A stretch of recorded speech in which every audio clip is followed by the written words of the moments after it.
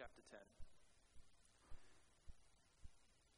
Jesus called his 12 disciples to him and gave them authority to drive out impure spirits and to heal every disease and sickness.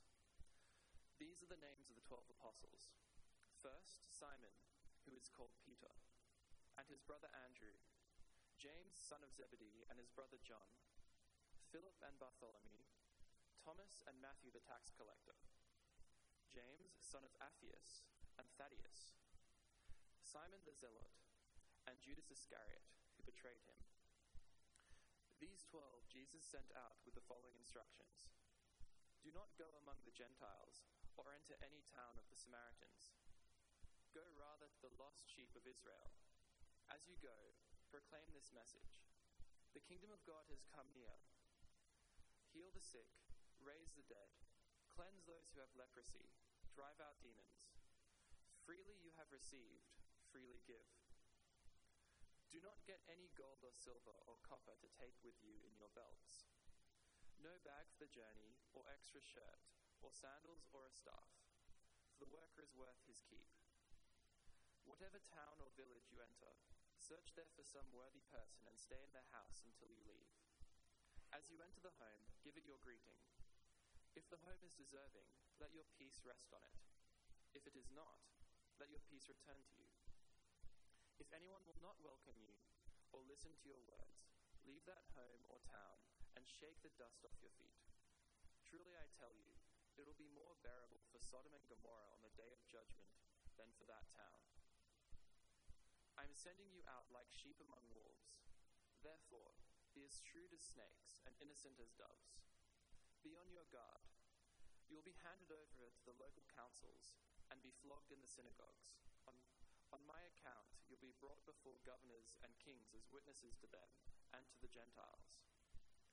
But when they arrest you, do not worry about what to say or how to say it. At that time, you'll be given what to say. For it will not be you speaking, but the Spirit of your Father speaking through you. Brother will betray brother to death, and a father his child. Children will rebel against their parents and have them put to death.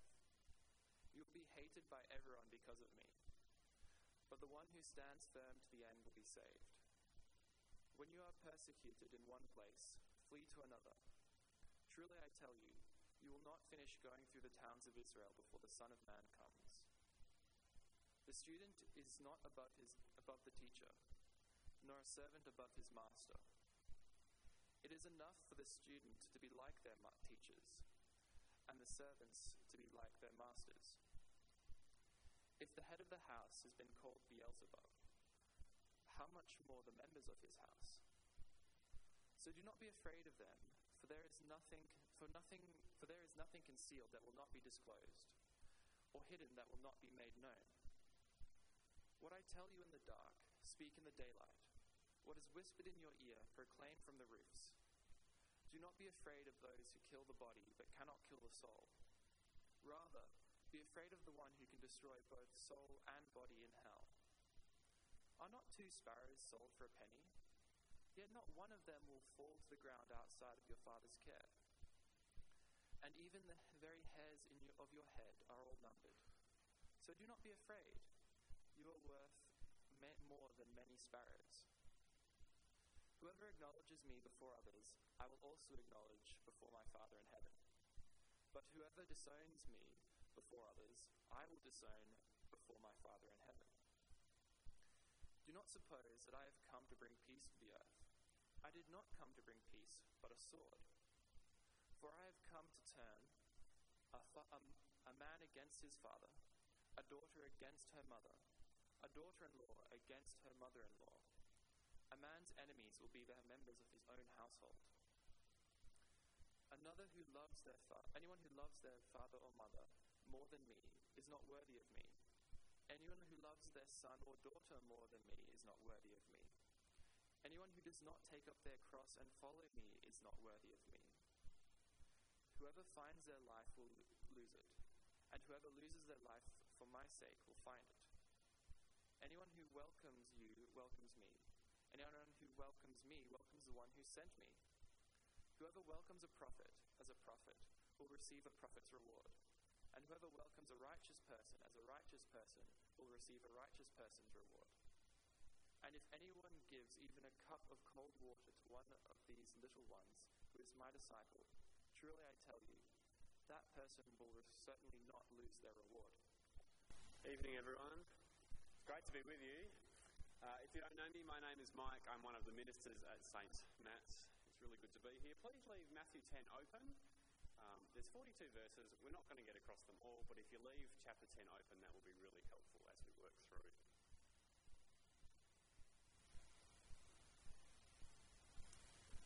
There's a phrase in the English language to nail your colours to the mast. It means to publicly announce what you believe or publicly show what team you belong to. It comes from the 17th century Navy battles where ships would fight each other and they would identify which side they're on by flying a flag of a particular colour. So to really make this simple, if you were fighting for the red team, you'd fly a red flag. And since then, the phrase, nail your colours to the mast, has come to mean to show which side you're on. It means to identify with a public set of beliefs or values. And in Matthew chapter 10, Jesus is talking about what happens to his disciples when his disciples nail their colours to the mast. It's all about what happens when they publicly identify as followers of Jesus and they align with the mission of Jesus in the world. Here's an illustration of what it feels like, I think, to align with Jesus publicly in his mission and nail your colours to the mast. Here's an illustration of what it feels like. A few years ago, my wife and I built a new house in a development, and as families slowly moved into that area, one day we noticed a group of them all meeting each other on the street for the first time, so we went out and introduced ourselves. And as we talked about which local schools we were going to send our kids to, one of the guys said that he wanted to send his kids to the nearby Christian school, but then he complained bitterly that that meant he'd have to send his kids to a church, and why the heck would he ever do something that cruel to his own children? And everybody nodded as they agreed that sending your kids to a church would just be cruel and stupid. And I felt rather uncomfortable at that point, and I couldn't quite work out what I should say. Should I step into that situation and say, well, you could send them to church with me, I am after all a church minister? But that whole group, they had just nailed their colours to the mast. They had just all publicly agreed that church is kind of evil and maybe stupid. Now, if I go and nail my colours to the mast and show that I'm a Christian, what happens next? This is the first time I've met them. They're on my street. I'm going to live with these guys for years. And I kind of momentarily lost my nerve. I didn't quite know how to phrase things, and that moment sort of passed. And if you can understand that feeling, you can kind of capture the mood of Matthew chapter 10. Because that's what it's about. Jesus is sending out his disciples to spread the news of Jesus, to nail their colours to the mast, be part of Jesus' team. But they're kind of afraid. See, up to this point in the gospel, it's actually been Jesus who's been walking around preaching about the coming of the kingdom and performing miracles. And his disciples, they've kind of been watching from the sideline. But chapter 10 is the point in the gospel where Jesus starts to send them out to do it. And chapter 10 is it captures Jesus' pep talk, if you want to think of it that way. He's preparing these guys to go out on mission. Pick it up from verse 9.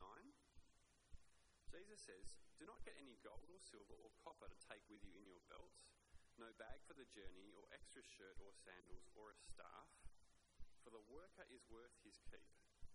Whatever town or village you enter, search there for some worthy person and stay at their house until you leave. As you enter the home, give it your greeting." So Jesus says to them, don't bring any supplies, right? Because Jesus is expecting that these guys will be warmly received and that people will accept them and look after them. It's kind of a positive start to Jesus' pep talk, but things go downhill, you would have noticed, very, very quickly. Because all the rest of the verses are actually about how the disciples should expect to be rejected, hated, persecuted, as they nail their with Jesus' mission? Now, firstly, you might have noticed that the homes that initially invite them in might reject them as they come to hear the message of the kingdom. Verse 13, if the home is deserving, meaning if they accept you and your message, let your peace rest on it. If it's not, let your peace return. Whole towns reject them in verse 14. If anyone will not welcome you or listen to your words, leave that home or town and shake the dust off your feet. Governing authorities will actually persecute them and hurt them. Verse 17, be on your guard. You'll be handed over to the local councils and be flogged in the synagogues. On my account, you'll be brought before governors and kings as witnesses to them and to the Gentiles. And in verse 21, Jesus even begins to prepare these guys for the idea that they might be killed. Verse 21, brother will betray brother to death, and a father his child. Children will rebel against their parents and have them put to death. And that's actually what ends up happening to these guys, these apostles. Most of them end up historically being killed for having aligned themselves with Jesus and his mission. So you got it? Matthew chapter 10 is Jesus preparing his disciples for mission. And the first few verses, they're really encouraging. He says, don't bring anything, people will look after you. But the majority of the passage is Jesus actually preparing them to be rejected, hated, persecuted, harmed, and even killed. Why? Why does Jesus think that is going to be the dominant response to these people? Why are people going to reject them so much? And did you notice it's actually because of Jesus? So look at verse 18. Jesus says, on my account you'll be brought before the governors and kings. Verse 22, you'll be hated by everyone because of me. So people are going to hate and malign and reject and kill the apostles because they've aligned themselves with Jesus. If we nail our colours to the mast, if we publicly align with Jesus' mission in the world, we actually should expect to be rejected and persecuted. And we should understand that as a kind of overflow of people's response to Jesus. And now, if you're sitting there thinking, oh, Jesus, you're kind of overstating it a little bit, you're being, you're exaggerating a bit, let me point a few things out. Just in the last 100 years, there have been 26 million documented cases of people being killed just because they've aligned with Jesus. That's 26 million Christians who read the words of Jesus in Matthew chapter 10 and they don't say, oh, you're being a little overdramatic, Jesus. No, that's 26 million people who would read the words of Jesus in chapter 10 and they would say, yeah, that's exactly what happened to me. That has been my experience of Christianity. 26 million people. The reason that we may think that Jesus is overreacting or exaggerating a bit here is because we live in Perth, like a place where it's highly unlikely that anybody here will ever be killed because they publicly confess Christ. But even in Perth, I think that we sense that Jesus is right when he says that people will reject you and malign you and despise you if you nail your colours to the mast and align yourself with Jesus' mission in the world. And isn't that why I kind of momentarily lost my nerve at that first street gathering? I think we sense that Jesus is right when he predicts rejection for his followers. And knowing that actually leads to fear of people's response. But did you notice 3 times in that passage Jesus talks about fear? So verse 26, he says, don't be afraid of them. Verse 28, don't be afraid of those who kill the body.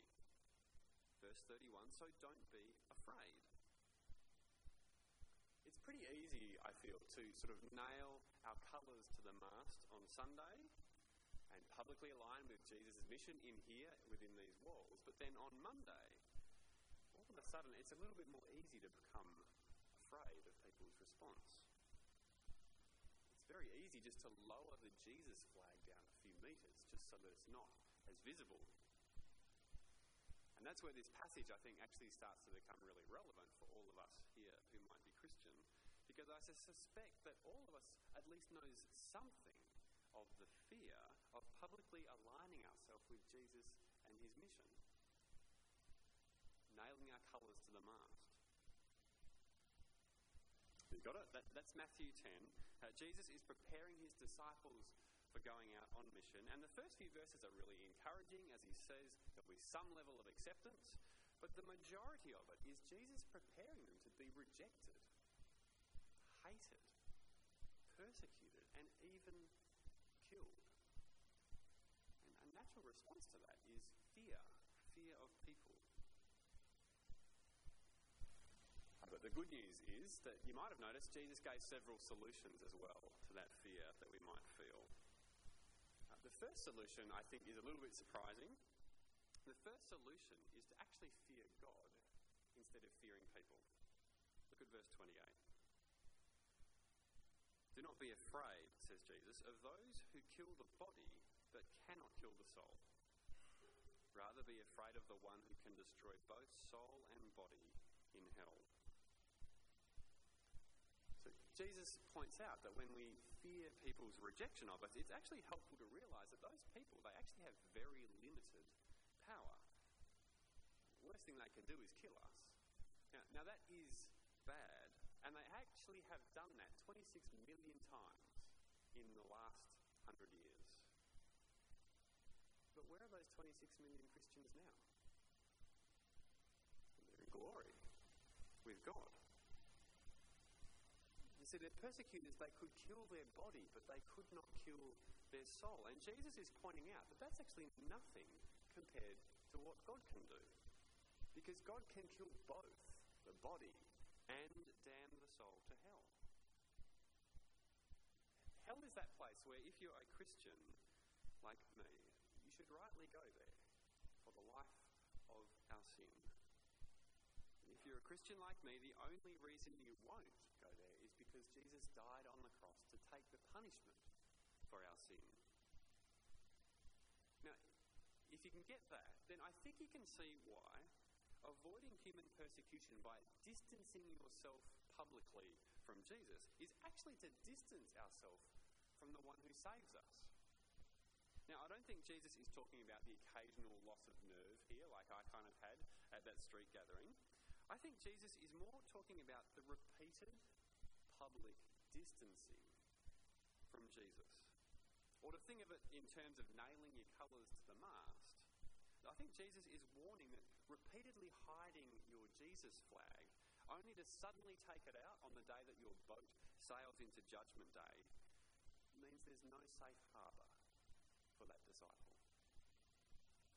So Jesus' first point is to actually say, fear God. Don't fear people. Fear the crocodile, not the mozzie. The second solution that Jesus gives, it feels a lot softer and it's a bit more warm than his first solution.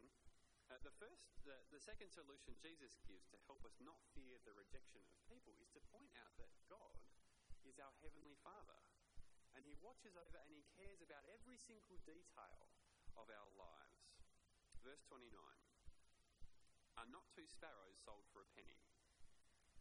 Now, it's helpful to know that sparrows were the cheapest meat that you could buy at the markets. So as a modern day equivalent might be to say, are not two Bunnings sausages sold for $1? The point is the sparrow, it's not valuable. It's like the cheapest kind of commodity. Yet, verse 29, not one of them falls to the ground outside your Father's care. And even the very hairs on your head are all numbered. So don't be afraid. You are worth more than many sparrows.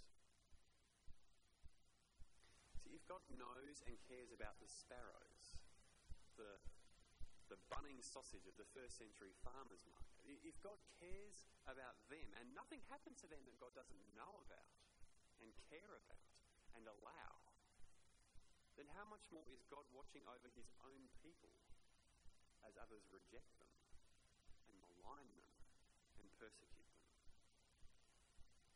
So Jesus says, don't fear the rejection of people, when you have the love and the care of the Heavenly Father. He can be trusted. So we've got the snapshot of Matthew 10. He's sending them out on mission, and he says to them, expect to be rejected, but don't be afraid. Rather, fear God and trust your Heavenly Father who loves you. So let's think a little bit about how to apply this. Firstly, I want to say that it doesn't mean that in every single conversation you kind of need to nail your colours to the mast for everybody to see. Like, it doesn't mean that every party you go to and every conversation that you have to somehow shoehorn Jesus into that conversation. So you don't end up having conversations like this. Oh, hi, nice to meet you. My name is Mike. What do you do for a living? Oh, you're a nurse. That's great. Jesus was a carpenter.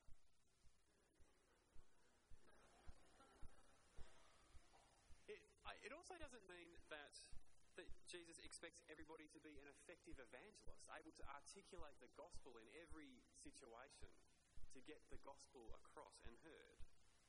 I don't think it means those things, but I think at the very least, it's got to mean that if you've been in a relationship with people in the office, in class, on your street for 3 months, 6 months, a year, and nobody knows that you're Christian, I think it means something's wrong. I think it means there's some other colour publicly nailed to our mast. But here comes the shock of Matthew 10 that would rightly send tremors through us, I think. I think Jesus would take what I just said and take one enormous step further. I think Jesus would say that after 6 months, after a year, after 2 years, if nobody hates you, if nobody rejects you on account of Jesus, then something is wrong. I think that's the shock of Matthew chapter 10, personally. But isn't that the point of the passage? Like, isn't the point that if we're on mission, if we've nailed our colours to the mast, that we should expect rejection and hatred, and depending on where you live in the world, even murder? So here's the question that I've just not been able to get out of my head this week. The question that I've not been able to shake this week is, can I name someone that dislikes me because of Jesus? Now hear that question rightly. That's not, can I name someone who dislikes me because I'm a jerk or because I'm greedy or selfish? The question that I have not been able to shake this week is, can I name someone that dislikes me because of Jesus? Can I think of an incident where people have rejected me because of Jesus?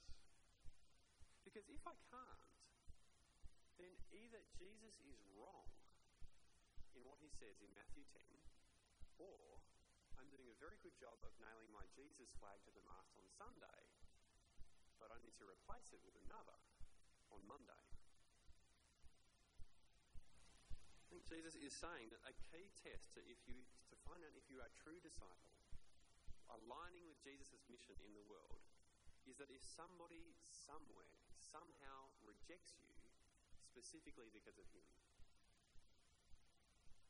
I think that's the shock of Matthew chapter 10, which has left me feeling a little bit shaken this week as I've prepared for tonight. Somebody somewhere should actually think that you're stupid because you've told them that you believe that there is a creator God. Someone in your family may call you narrow-minded because you think that there's only one God. Someone in your class may reject you because you've told them that you believe that no one is good enough to get into heaven outside the gracious forgiveness of Jesus. Someone in your social circle may ridicule you and cut you out socially because you don't get drunk with them every Saturday. I haven't made these things up. These are all things that people in my congregation have dealt with over the last year and have come to me struggling over. All these things are actually to be expected to some degree if we nail our colours to the mast and publicly identify and align ourselves with Jesus' mission in the world. It's worth asking myself, can I name people or an incident where I have been rejected or disliked because of Jesus? Now, I don't think we're supposed to read what Jesus says here and sort of say to ourselves, well, okay, I'll aim for everybody to dislike me, and that way I know that I'm on track with Jesus. Now, look, if you find that you're the kind of person that is constantly in friction with people, that might say more about your personality than it does Jesus. Because remember the first few verses that Jesus talked about. He talked about how people will accept his disciples. So being publicly known to follow Jesus, it's going to create a spectrum of responses, from acceptance all the way through to rejection and hatred. And the point of this passage, I think, is that you should really expect both if you're on mission with Jesus. Since that street party a couple of years ago, I've had all sorts of conversations about Jesus with my neighbours. Some of them have gone really well. Some have been really accepting. Just a couple of months ago, we got to pray with some of our pagan neighbours over things that they were really stressed about in their life. It was really wonderful. There has been some really great acceptance of that. Other times the conversations have not gone so well, and I have personally experienced that rejection that I sniffed at that opening street party. And that's okay, actually. Because Jesus says that's actually what you should expect.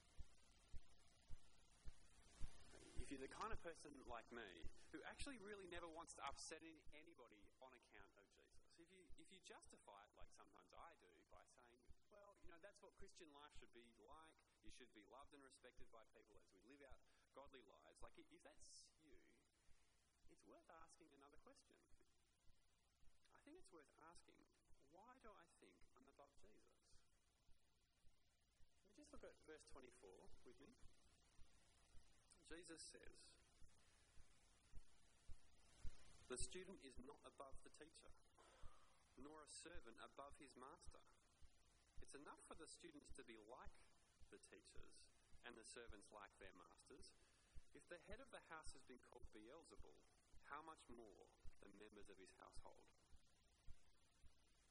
So the disciples, they are not above Jesus. In chapter 9, Jesus heals a man who has a demon, and the religious leader's response is to call him evil, and call him Beelzebul, which is a reference to Satan. So if that's how they're responding to Jesus, how much more will they respond that way to Jesus' followers? Because the disciple is not above the teacher. So if in you there's that kind of part of you, just like me, if you're the kind of person who constantly wants to avoid upsetting people on account of Jesus, and we think, that's how it should be, that's how my Christian life should play out, it's worth asking, why do I think the public rejection of Jesus is fitting, but not me? Why do I think that in that area I'm above Jesus? It's a hard passage, isn't it? I don't think it's hard to understand. I think what Jesus is saying is actually really clear. It's just hard to embrace. I find chapter 10 very difficult to embrace. It's hard to embrace nailing your Christian colours to the mast when you know that it will mean that somebody, somewhere, is going to reject you, hate you, malign you, and depending on where you live in the world, maybe even kill you.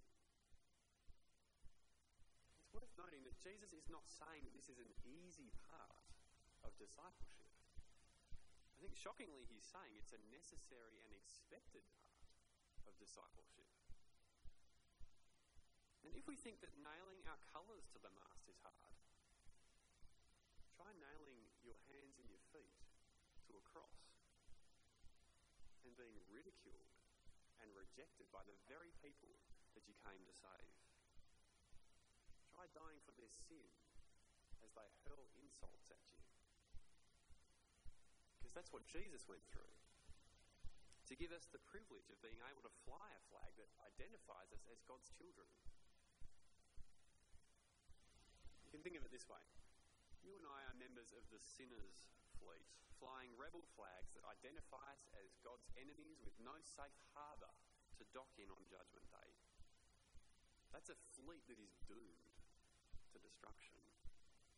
And in a total act of grace, Jesus takes down his flag that identifies him as righteous and gives it to us. And we take down our flag that identifies us as rebels with no safe harbour on Judgment Day, and we give it to Jesus, and he nails it to his mast as he nails his body to the cross. And he did that so that you and I might have the privilege of hoisting a flag that identifies us as God's children. It's a total act of grace that we even have that flag to fly. And suddenly the taunting in the office, it actually doesn't seem that bad. Suddenly the accusation that I might be narrow-minded because I think there's only one God, it seems to lose its sting in the light of God's grace. Does it not? So nail your colours to the mast, Uni Church. Feel free to publicly align yourself with Jesus and his mission in the world, and do so without fear of people's rejection. And they will reject you. But it's okay. It's really okay. They did the same to Jesus. And you have a heavenly Father who cares for you, who sees everything that happens to you. And to him you are worth more than many, many sparrows. So it's okay. Nail your colours to the